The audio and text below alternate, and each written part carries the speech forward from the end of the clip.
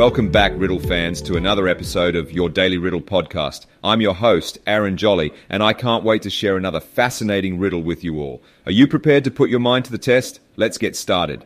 Our riddle for today is called Listen to That Heartbeat. Pay close attention as I ask it twice. Here it is. What living thing has a heart that doesn't beat? Let's go over it once more. What living thing has a heart that doesn't beat? If you need some extra time to think it over, feel free to pause the podcast. We'll be right here waiting for you when you're ready for the answer.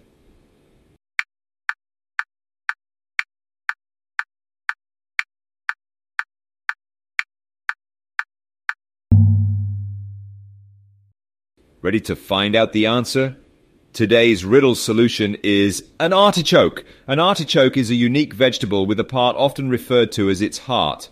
But unlike our own hearts, the artichoke's heart doesn't beat. Did you know that the artichoke is a member of the thistle family and is actually the unopened flower bud of the plant? If allowed to bloom, the artichoke flower can grow up to 7 inches in diameter and displays a beautiful violet blue color. That's a wrap for today's episode. I hope you enjoyed solving the riddle and learning something new.